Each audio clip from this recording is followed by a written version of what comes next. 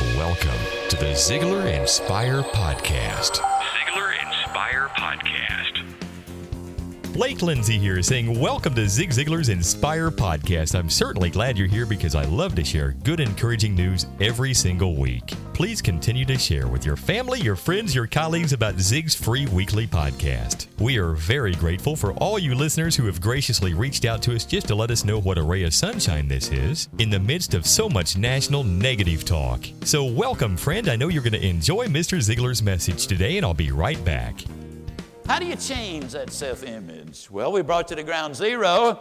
Now let's look at some specific steps that we can take. And Eleanor Roosevelt said this many years ago, that no one on earth can make you feel inferior without your permission. Nobody. And what you need to do is promise yourself, as you've gone through this entire series with all of the things we've been covering, promise yourself that never again will you permit anybody else to make you feel less about yourself. I cannot say that strongly enough. It is important. I love the story of this little guy whose self-image was pretty intact. The teacher had required that they tell him in class after the weekend some exciting event that took place over the weekend. Well, they called on little Johnny first and said, Johnny, what happened to you this weekend? He said, oh, teacher, it was wonderful. My dad took me fishing and we caught 75 catfish and each one of them weighed 75 pounds. The teacher said, now, Johnny, you know that could not possibly be true. He said, oh, yes, it is. Now, Johnny, I know that cannot be the truth. Why, what would you think of me if I said to you that on the way to school this morning, I was confronted by a 1,000-pound grizzly bear, and he was just about to jump on me and eat me up, and this little bitty dog weighed about 3 pounds came up, and he jumped up and grabbed the grizzly bear by the nose, threw it down, and shook him until it killed him. Now, Johnny, what would you think about that? Would you believe it?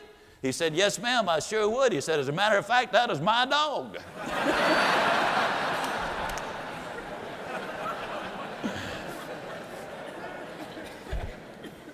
I would say, ladies and gentlemen, that his self-image was okay. How does your image affect your performance? And how does the way you see other people affect their performance? When our daughter Julie was in the 5th grade, the teacher came to us and said, Julie is an average student. She'll make C's primarily. She'll make an occasional B and an occasional D. But don't worry about it. She's very personable. She makes a lot of friends. But don't be too hard on her if she's not a top performer. We never told our little girl she was a C student. The teacher never told our little girl that she was a C student. But as I will share in the next seminar about the fact that you treat people exactly like you see them, I'm certain in 1,000 different ways we communicated to Julie, we expect a C performance out of you. 3 years ago, after having been out of school for something like 17 years, she went back to school. Her first semester, she carried 16 very tough hours, including 2 very difficult labs. She made the dean's list. She came within a whisper of a 4.0. I never will forget one night I called over to the house to talk to either her or her husband, Jim Norman, who's the CEO of our company. And I said, let me speak to Julie after we had chatted. And he started laughing. I said, what you laughing about? He said, Julie's next door teaching Diane the advanced math.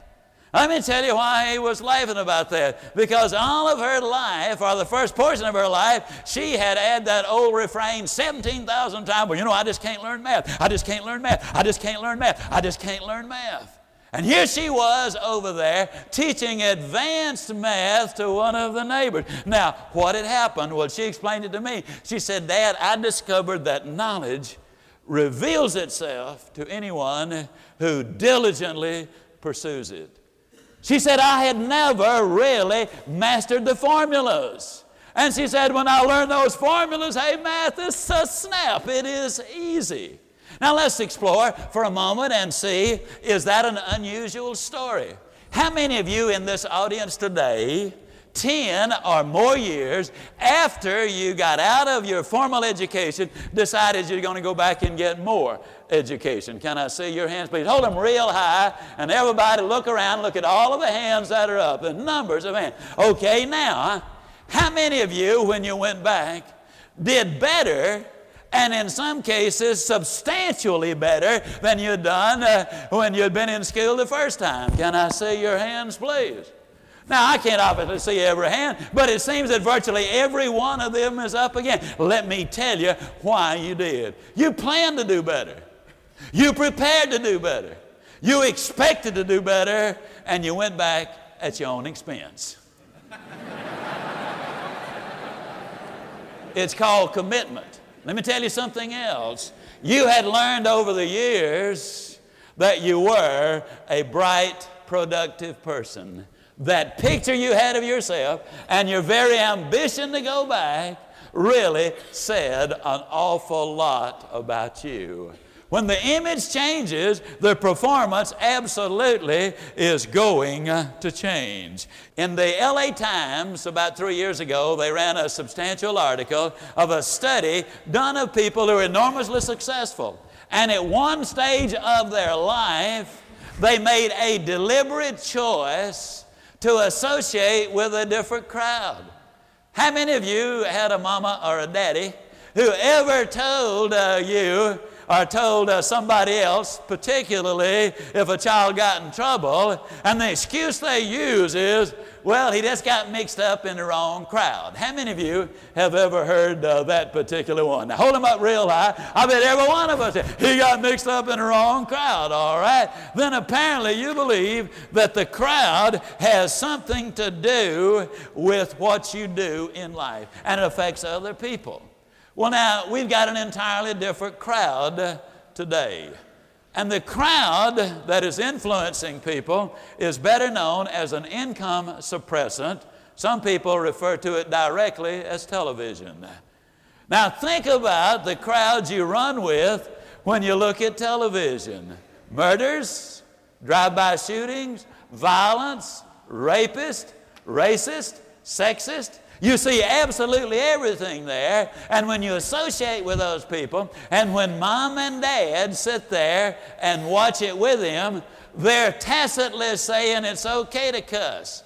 It's okay to be violent. It's okay to get drunk. It's okay to do this. When you see those things and they actually encourage participation by watching it, that's what I'm talking about. Now, the tragedy is television could be so enormously helpful.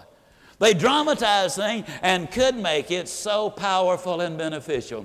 Watch the people you associate with. Watch what goes in your mind. It affects your thinking. Your thinking affects your performance. Your performance affects that image back. It's a bouncing off the wall type thing. To improve your image, improve your memory. Now, you know, how many times have you bragged about having a lousy memory? Can I see your hands, please? I mean, you know, I can do this and I can do that. Oh, I remember names, but I forget faces. How many of you have ever said that? Now, if you were listening to me, you did not say that. What you said was, oh, I can remember faces, but I cannot remember names. And when you repeat that over and over and over, it's like my daughter Julie on her math. It becomes a reality. Let me tell you, and I don't necessarily believe everybody needs to know how to remember 300 people right after they met them, but let me give you a little story. We teach a 3-day seminar called Born to Win. People do come from all over the world. Several years ago, we were doing a portion of memory in that seminar. A fellow named Dan Clark and his wife Kelly from Salt Lake City attended.